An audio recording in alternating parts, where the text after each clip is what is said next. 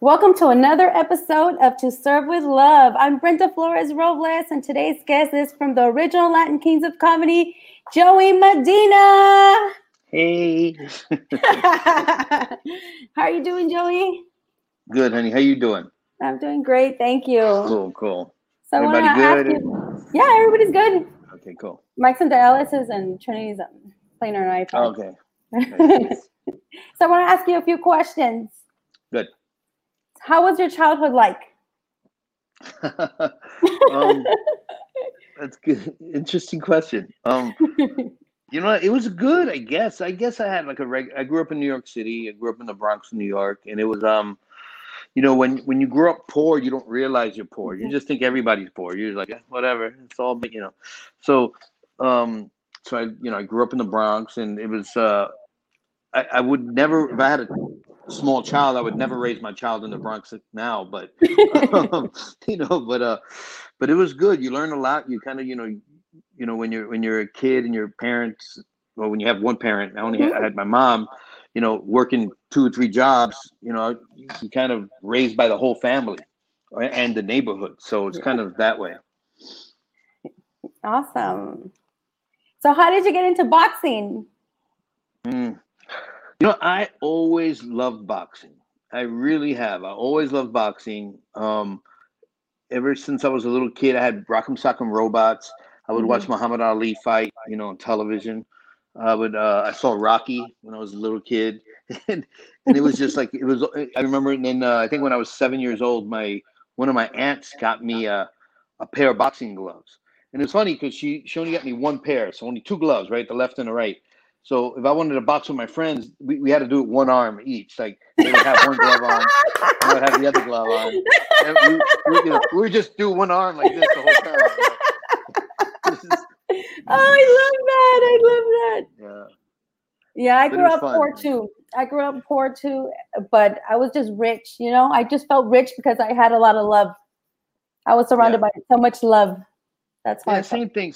And I think, being a Latin, right? Latinos, we have, and of course, everybody's different, but our families are usually really close, and there's a lot of love and there's affection. You got your mom, your grandma, you've got everybody around, and you kind of been raised that way. And I had the same thing. And the funny thing is, though, when you're a kid and you're poor, you don't know you're poor. You don't. I mean, you see people with, the only people I knew that had two, father and a mother were just on television. You know what I mean? And it was, here I'm a little boy in the Bronx watching Brady Bunch, and they have a maid. I'm like, really, a maid? Like, what's that? So I know that you did boxing as a teenager, right? Well, all the way to an adult. Yeah. Oh, okay. Yeah. So, how did you feel like you missed out on your while other teenagers were hanging out and you were in the boxing club? No, I'm glad that happened, because boxing actually was my surrogate father. Like it helped raise me. It kept me from doing drugs. It kept me from doing bad stuff. I mean, I started at 12 years old. I was really rebellious against my mom because my mom got remarried, and it was drama, and I was headed to bad places. I could tell, but when I got into boxing, all of that changed. I got my crap together. All I wanted to do was train. That's all I wanted to do, and box. So it became like my dad, and like my mom, my grandmother. They knew where I was every day, every night. I was in the gym, or after the gym, I was with my trainer, eating at his house, and then I would just go home and then go to sleep and go to school. So they always knew where I was. Oh, that's awesome. Because I saw a documentary that you made. I think you were 18 at that time. It was so cute. Yeah, there was I did that for school. I went to school right after high school for television production. And one of the projects we were supposed to do was a documentary, and so I decided to do it about boxing. So I shot that whole thing. That was technically the second thing I ever directed, I think. I thought it was awesome. Yeah, it was cute. It was done. It was on old school cameras, old school film. I mean, tape. but it, I learned some stuff, and it's funny because when I watched it not too long ago, Mm-hmm. I saw some cool shots, and I'm like, oh, that's my style, like the camera, like me walking and the camera going up to the sign, and I'm like, Uh-huh. that's the stuff I shoot now to this day. I do stuff like that. Oh, that's so great, Joey. So what is the best advice someone gave you as a kid? The best advice someone gave me as a kid. Um, hmm, I probably have a lot of things, but the one thing that I learned as a kid that and it wasn't necessarily advice, but it was something very wise. I had a I had a friend named Dave Valentine who was a jazz musician, world class, Grammy Award winner, and everything. And I would always go to his house every day. He literally lived right next door, my apartment. Like I could open my door and touch his door, right? So we lived Mm-hmm. right next to each other, and we were talking about fathers, and he knew I didn't have a dad and everything. He told me, he goes, you don't have a dad, but you've had several dads. And he Mm-hmm. says, I'm your father. He goes, your boxing trainer is your father. Your mom is your father. You have all these other fathers. And I thought about it, I go, he's right. I actually am very lucky. Even though I didn't grow up with a traditional dad, although I've met my dad now, and I'm glad everything's fine. But I grew up without a traditional dad, but I had many dads. I had boxing was my father. My trainer, who I call dad, the time was he was my father. It was my boxing trainer in New York is Italian from the Bronx, and it was just like the movie Bronx Tale.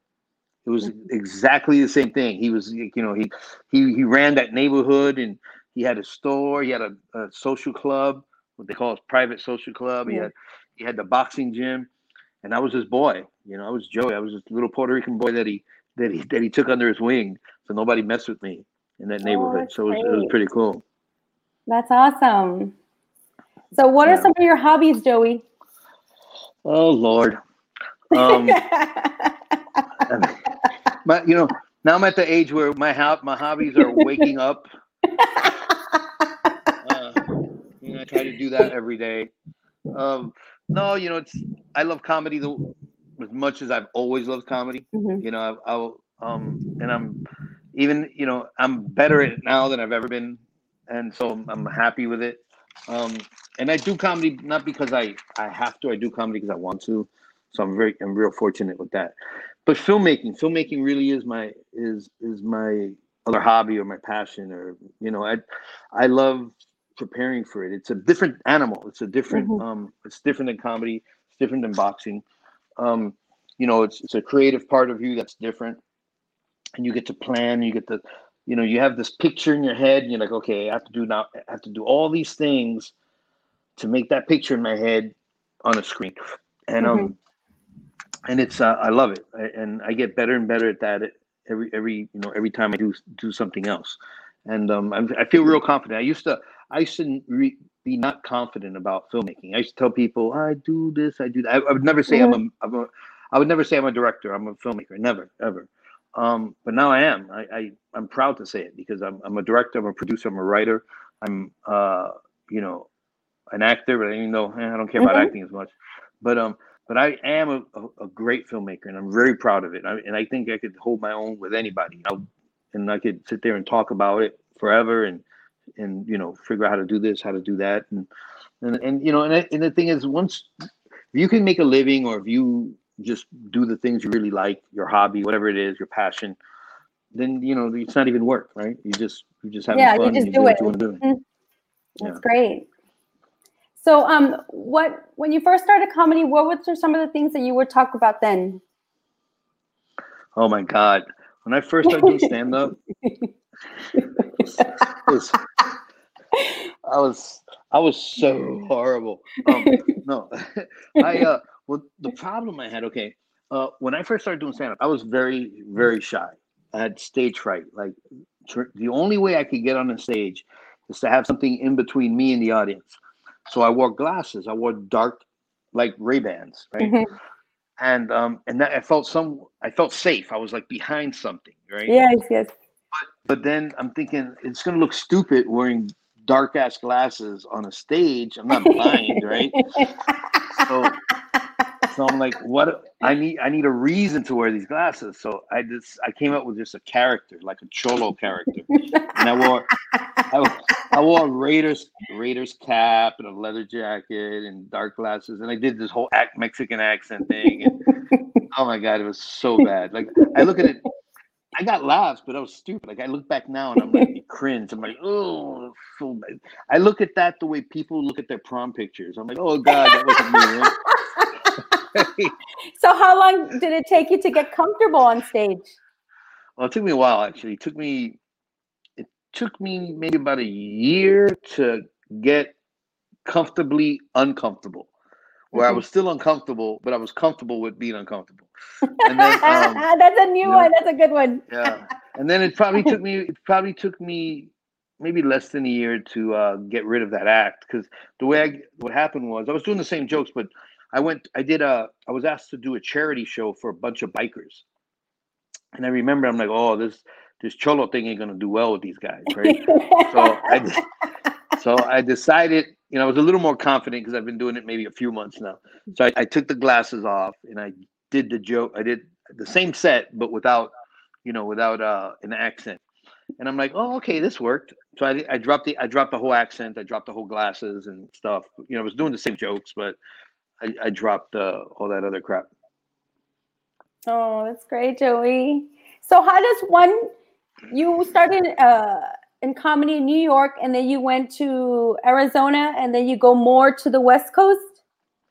Well, I started actually comedy in Arizona because I've already moved. When I was 19, I moved to Arizona to become professional, to box professional. Okay.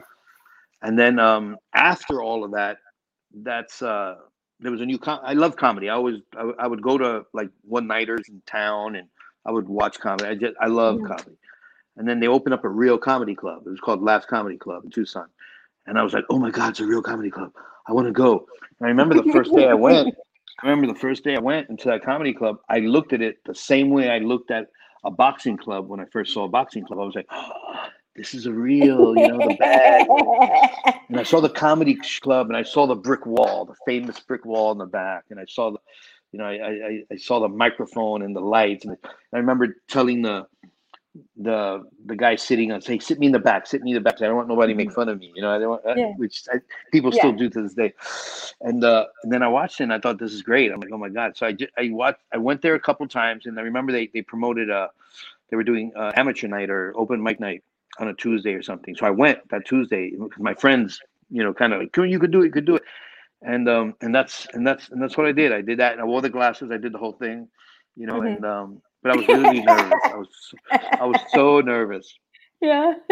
And and I did it okay, but I had a lot of sucky days, man. I had I think every comic does, especially in the beginning. You have days where you're like, oh my God, I wish I could be doing something else right now.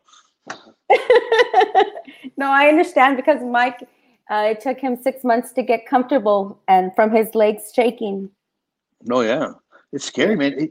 To be on a stage, not just talking, you have to make these people laugh. Like you have a goal, and then not knowing what you're doing, it's crazy. It's extremely scary. And so many times I was more scared on a comedy stage than I was in a boxing ring getting punches thrown at me. No, yeah. So it's a lot scary. Not anymore. You're badass on stage now. But it took me forever. Okay, so what inspires you to write? Writing is, and I write really well. I'm a good writer, but it's a necessary evil. The first time I actually wrote something was I wrote a movie called El Matador feature, and I wrote it for me to star in. I'm like, okay, if I write my own feature, I could star in it. And I don't know where the hell I came up with that, but I did that. But I remember as I was writing it, the lead character that I wrote, I'm noticing, I'm like, this isn't me. I'm not right for this part. I realized I wasn't right for that part. So I decided at that point, I'm like, okay, I'm going to direct this. And then that's what I'll do. I'll direct this. not that I wanted to be a director necessarily, but I wanted to be a filmmaker, but I didn't know what part of being a filmmaker I wanted to do. Yes. So I just know I wanted to create, right? So I'm like, okay, I'm writing. So I became a writer. Then I directed. And then it's funny, after I directed El Matador, we were doing the credits. And I remember when we were doing producers, I'm like, wait a second, I was a producer on this too. I didn't know that. Okay, so I'm a producer too. So I had another producer on there too, my friend Jason. But I was a producer, and I didn't realize I was a producer, so I was doing the credits. And then I realized, okay, these are the things I like to do. I like directing the most. That's my favorite. I like producing second, and I like writing third. Mm-hmm. And but you write, like, the things I write. I mean, now I write for a game show, which is, has nothing to do with me. It's the game show. But when I write projects for myself, I write them because I want to make them. If I found a script that I like, I would want to direct it. But if I don't have a script I like, I'm like, I might as well write it. And I'm not. I don't want to pat myself in the back, Mm-hmm. even though I've won an award for writing. But I'm a good writer. I don't like writing because it's tedious. Yes. But so that's the part I hate the most. But I love the creativity of writing, of creating something and making an emotion. I wrote a script called Philly Delight for a short film that I'm going to be doing hopefully soon. It's about a transgender drag queen. Mm-hmm. And there's a portion of that script when I was writing it, I was crying. And like, as I was writing it, it was funny because I was doing this at the studio where I do the game show. And the other people in the office were like, "Hey, you all right?" I'm like, "Yeah, man, I'm just writing this script and it's so sad." Mm-hmm. But because when I write, everybody writes different. Everybody has a different style of writing, a different way they write. The way I write is I write, when I do the character, when I'm writing a character's dialogue, mm-hmm. I'm not Joey, I'm the character. Yes, yes. I really feel like I'm writing. Like, so a lot of times you're the character writing your story. Yeah. And the words that are coming out, I didn't think about them. They're coming out naturally. Like, it's like, this is what this person would say, and that's what's coming out. And so in many ways, it's the first time I hear it as a character saying it.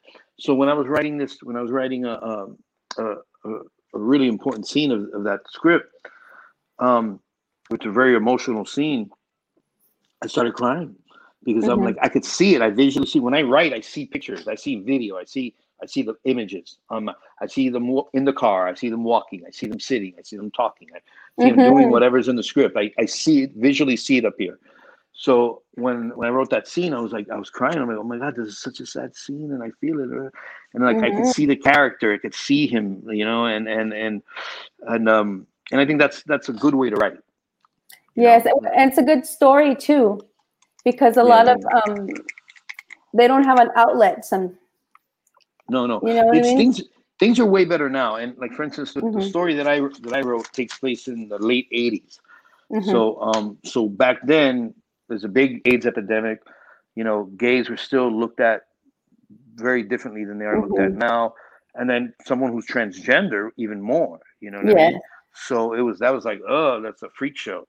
So that's one of the reasons why I made it for that era, because I couldn't get the same emotion for something now, because it's not as believable for someone being treated, unless you're in a hick town, unless you're, but in a big city like New York or Los Angeles, being gay today, it's nothing. Yes. Right. So yes. so I had to make it something where it was more important. Except when you do that, it changes the budget. You got to worry about wardrobe now. You got to have that kid and play clothes. MC Hammer pants. You got to make sure cars are not, brand new cars are not in the shot.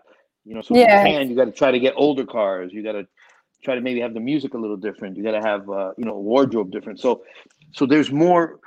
Even though you do it that way, there's more moving parts, and it becomes a little more complicated. Thank you for writing that story. Oh, thank you. I love that story. I can't wait to do it. You should see this next one I'm doing, though. It's really, really good too. Which one? What is it? What is it? It's okay. I have a working title, so I'm not even going to tell you the title, but I'll give you. It's basically about this white middle-aged man, businessman, you know, 2 kids, wife. He finds out he has terminal cancer and he's going to die soon. So he doesn't know what to do, but he knows that if in his life insurance, that if he gets killed in a homicide, the life insurance pays twice as much. Oh. So he decides not to tell his family that he's sick, and he decides to ask somebody to kill him. Pay somebody to kill him. Oh. That person backs out. So he's dressed. He's desperate. He's driving around. And he ends up driving around Compton, the worst neighborhoods in LA, right? And he passes an alley and he sees 2 guys doing a drug deal. And he parks the car and he goes into the alley. And now there's only one of the drug dealers left. And he walks up to the drug dealer, and the drug dealer's like, "What are you doing? You know, they go, what do you want?" He just looks at him, he doesn't know what to do, and he just calls him the N-word. And the guy's like, "What?" And he calls it again. And he said, "What?" So this guy punches him, and he just keeps coming back. He's like, "You just dirty mother!" And he just, so before you know it, this guy just beats him. He beats him so much, the guy is pummeled, right? He's on the ground. The guy, and the black character sits next to him, exhausted. He's like, "What the hell's wrong with you?" And the white character's like, "Why don't you just shoot me?" And he's like, "I don't got a gun. You think I'm black? Because I got a gun because I'm black." So they actually get to know each other. They talk about each other's families. He explains to him why he's doing what he's doing. And it's funny because the white character, his wife and children are black. So, he wasn't racist at all. He didn't know what to do, and he just pulled something out of his butt and said, "Oh, I'm just going to get somebody to kill me." So they have this really deep conversation, and the story happens after that. But that's the one I'm shooting next. It wasn't scheduled next, but the reason I'm shooting this one next is because of Corona. So it's only two characters, 2 actors, and a small crew, 1 location, which is going to be a lot easier to do during the quarantine than the other film I shot. Because the other film I shot, it's a lot more people involved, a lot more extras involved, a lot of crew, and more days. So that is not, safety-wise, it's probably going to be the best thing to do right now. Yeah, I look forward to seeing it. Me too. This was going to be really good. I'm really excited about it. Yeah, it sounds interesting. Okay, you have written and one of those sitcom pilots, A Man of a Funny Age. Yeah, I've written 2 sitcom pilots. Actually 1. Then the other one I was a writer on. But the one I wrote, Man of a Funny Age, I did for myself. And the story behind that was, my career was really at a low point financially. I was in a low point, and I didn't know what to do. I'm like, I got to snap out of this. I got to get something going. And I watched an interview with comedian Louis C.K. This was before, he masturbated on people or whatever. So I remember, he was talking about, the thing about Louis C.K. is he's a great director, writer, and a producer, and he does his own stuff. And he was, talking about how he came up with his sitcom, Louis, and the studio gave him X amount of money, and he shot a pilot, and he did it himself, he edited himself, he did all of that himself. And I remember hearing that and going, man, I wish I could do that. Then I said, wait a second, I can. I have all my equipment. I know what I'm doing. I know how to write. I know how to produce. I know how to. I'm not. Oh, shit, I'll do it myself. So I thought about it. I go, what am I going to write? And I kind of took my life at that time and I exaggerated it a little bit to make it sound worse. And I did it about, me struggling, comedian who was doing well, and then all of a sudden started struggling, was living in a friend's guest house, and who's middle-aged, and and then I put it together. I wrote it, I casted it, produced it, and got it done. I did it for very little money. Louis C.K. did his pilot for, I think, $250,000. I did mine for $4,000. And but you can't tell. Yeah, it's really good. Because I almost cried in the ending. Because I felt your lines. Yeah. I really felt your lines. Was that real? The ending? Yeah, well, are you talking about the scene where me and my mom? Yes. Yeah. That was a really, really, that is like the dramatic scene of that comedy. your people who are watching right now, the way that scene worked was me and my mama having a really heavy conversation. But as a director, when I wrote that scene, I saw a Louis C.K. show. There was a scene where he does this one take where the camera is moving around him and this character. And when I saw that, I loved it. I go, oh my God, it's such a beautiful shot. It's one take and the camera's moving and it's emotional and motion. So when I wrote that scene, I thought, hey, this scene will be perfect for shooting it on one shot with that. And it's an emotional scene. So we shot that 10 times. The take you saw on there was a 10th take, and which was hard because my Steven, my cinematographer, is holding the camera like this on the Steadicam thing, and it's like it was really hard on his arms because the scene is I think, I don't know how many minutes. It's a few minutes long. Yes. I think it's like 4 minutes long or whatever. But all one take, that no cutting, that dialogue.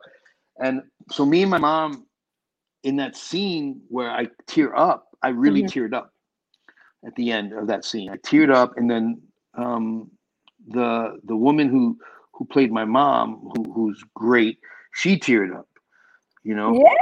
And we gave at the we hugged. It was part of it, and I was really, really excited about it. Her name is Tina. Tina was great, and and so it was, that's part of acting. You got to act and you got to feel it, because the things I was saying in that scene were all true.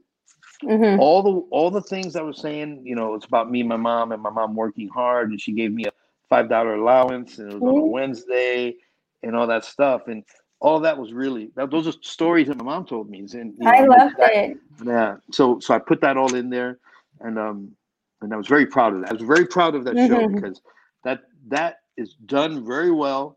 Yes, it was. I told myself, and it meant something to me because there's a story there, and as a director, I got to do something that I haven't done as a director before, which was to direct myself. Now, I've done it in small parts, but I've never done it in a huge, in a huge scene or a huge whole episode. Like, I'm literally in every scene in that episode, so I had to direct it, produce it, and write it, and act it all at the same time. And sometimes there was a scene. In the scene, I think you remember, there was a party scene at Russell Peters' house, which was actually Russell Peters' house that we shot. Okay. Yeah. And there's a dialogue I have where me and my friend Drew are having a conversation with a little person named Nick. He's got his girlfriend, and when we shot that scene, I was so stressed because I had so many things going on as a director that I couldn't remember the lines. I couldn't remember the lines on. And finally, I had to go, guys, give me 5 minutes, and I just decompressed. I walked around. I just relaxed. I said, "Oh, Jerry, calm down. You got too many things in your mind." And I went back, and I did it, and I nailed it. But it was very difficult. It was very difficult because I'm like, I had too many things.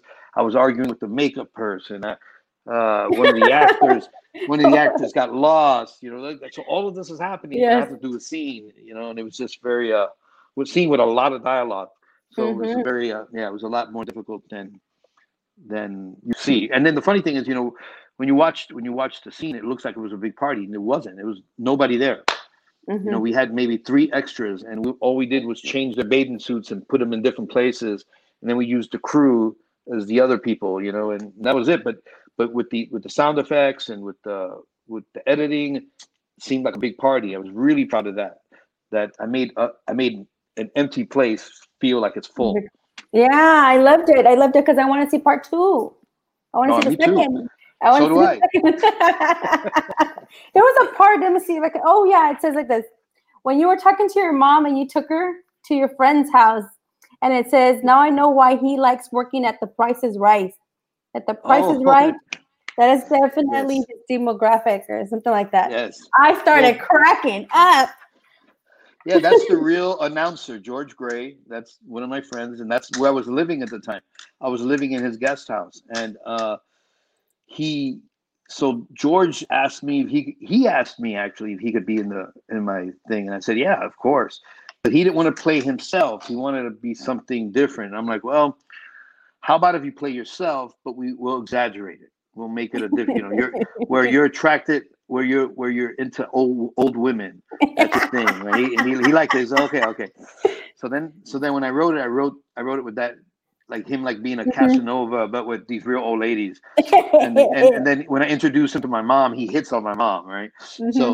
So I wrote it that way for him. He really liked it a lot. He did it for me, and it was just right there, and his pool, that was our pool, and so I wrote that for that character, which was cool because it was real and fake. It was real and fake at the same time. Yeah, because I like unpredictable movies. Oh yeah, that's what I love. I love. So you also have other movies you've written, like Chewy, the dog Chewy. Yeah, Chewy was a trailer that I shot. I wrote the movie. I wrote a movie called Chewy for a company that was going to do a movie about dogs, and they loved it, and they had me shoot a trailer, but that's all we did. The company ended up not doing well financially. They couldn't make the movie, but they paid me for the script. I did the script, and I shot a trailer for them, but we didn't get to actually shoot the movie. But that was actually fun because I got to learn how to work with animals. We had a dog. Obviously, the movie's about a dog, and so you get to learn.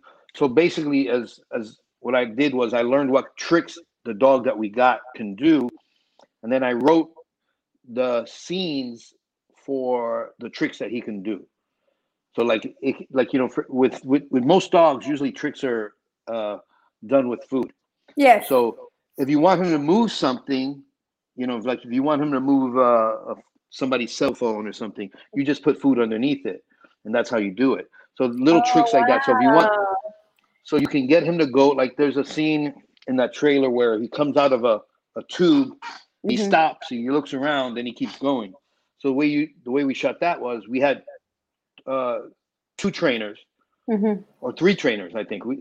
We had when he came out, we had one of the trainers tell him to stop. So he's looking at the trainer this way. Then there's another trainer here that calls him, and he looks to that one. Then the other trainer calls, he looks at that one, and then the third trainer tells him to come, and then he goes. So it looks like you don't hear. Obviously, we take the sound out, so you don't hear the trainers talk. But when you see the video, the dog comes, he looks around, then he goes, and you're like, wow, that's a smart dog. But he's just doing what he's told, Because that movie is like a Home Alone, right? Yeah, it's basically Home Alone for a dog. I just thought it was so cute.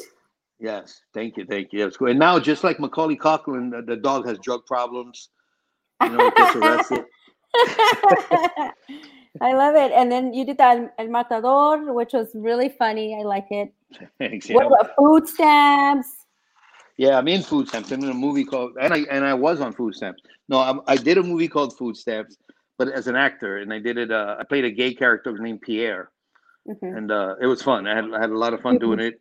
A lot of good people in it. I just went in. I did 1 day's worth of work, did my roles, and left. But it was fun. It was lots of fun. But you know what? I was thinking about it because I was watching your videos and stuff like that. But I really like the character when you dress up like a woman. I love it.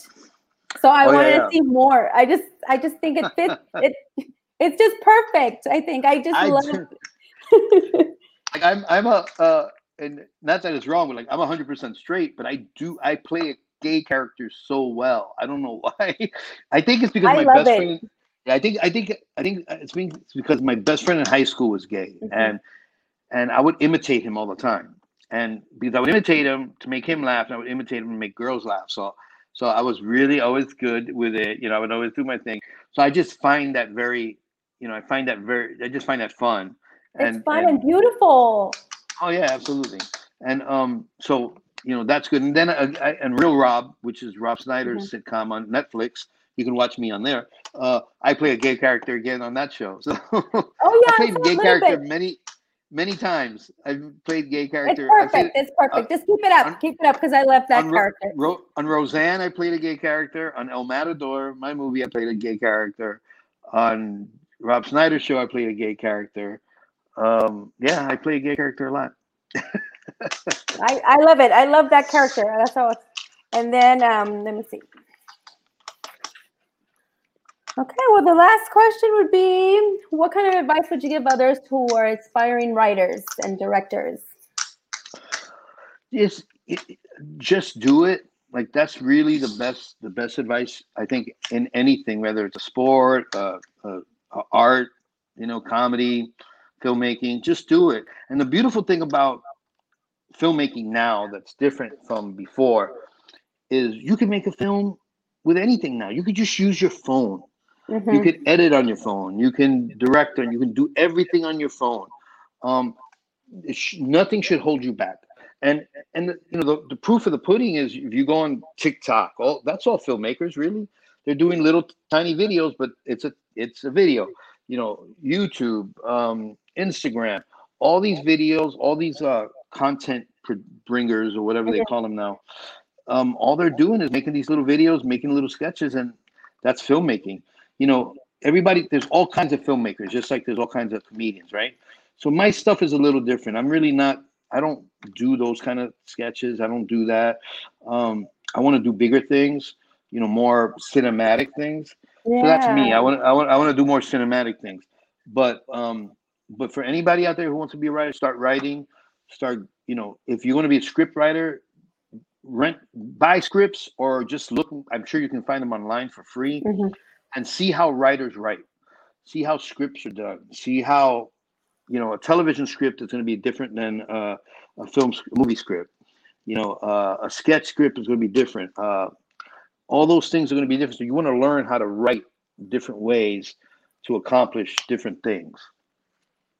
Yeah, thank you, Joey. Thank you for that great advice. Thank you for letting me interview you. Anytime. I love you guys. Thank you very much. We love you too, Joey. Thank you. Give Mike my best. I love Mike. There's one of the times Mike, when we did Latin Palooza, which I'm extremely proud of. Mike was, I think, probably the first person I wanted to have on that because he was, kind enough to have me on his shows, and I never forgot that. So I'm like, all right, Mike, you're on. And he had a great set. We all had a great time. And I think it was one of those projects that when we did it, we all knew, okay, this is going to be good. This is going to be really good. It's not just going to suck. So yeah, no, I love that when y'all get together and okay, well, I'm going to be on here and you're going to be on mine. So y'all take turns being on each other's show, and that's what it's all about. Yeah, and it wasn't even, it wasn't even anything that was said. It was the right thing, but it was well deserved. I mean, Mike was great. Mike's accomplished so much in this field that we're in, and he produced and he's helped make some of the best comedians that are out there. So, it was. You have two. I saw your resume. I was like, oh my God. And I was like, where do I start? I want to add more. I want to add more to it. Yeah, that's what I was saying. I was like, when do you know it's enough, or like, do you feel like you don't create enough? You know what I mean? Yeah, I don't create enough. I want to create more, and that's the truth. Like, there are people that do more and more all the time, but sometimes life gets in the way. But I have no excuse. I should be doing it, and I love doing it. I really do love doing it, and I want to get to the point where I'm not projects just for myself. I'm doing projects for networks and for production companies. And that's my real goal. Yeah, I would love to see that. And you're doing it. Yeah, I have a lot. I'm building a lot of calling cards, a lot of work that I can show. So, and it's all good, man. Like El Matador, it's pretty rough. But if you're high or drunk, El Matador is great to watch. No, I liked it. I really did. Oh, good. I'm glad. Yeah, I liked it. No, you don't need to be high. It's a good movie. It's technically, it's got issues, but it was my film school. That's why I learned how to be a director and how to be a filmmaker. Yeah. Well, thank you, Joey. Thank you very much. Take care. My dog saying hi. Hey, Roxy. Roxy. All right, see you. Well, thank you very much, Joey. Thank you, everybody, for tuning in. Bye-bye. Thanks. Bye, guys.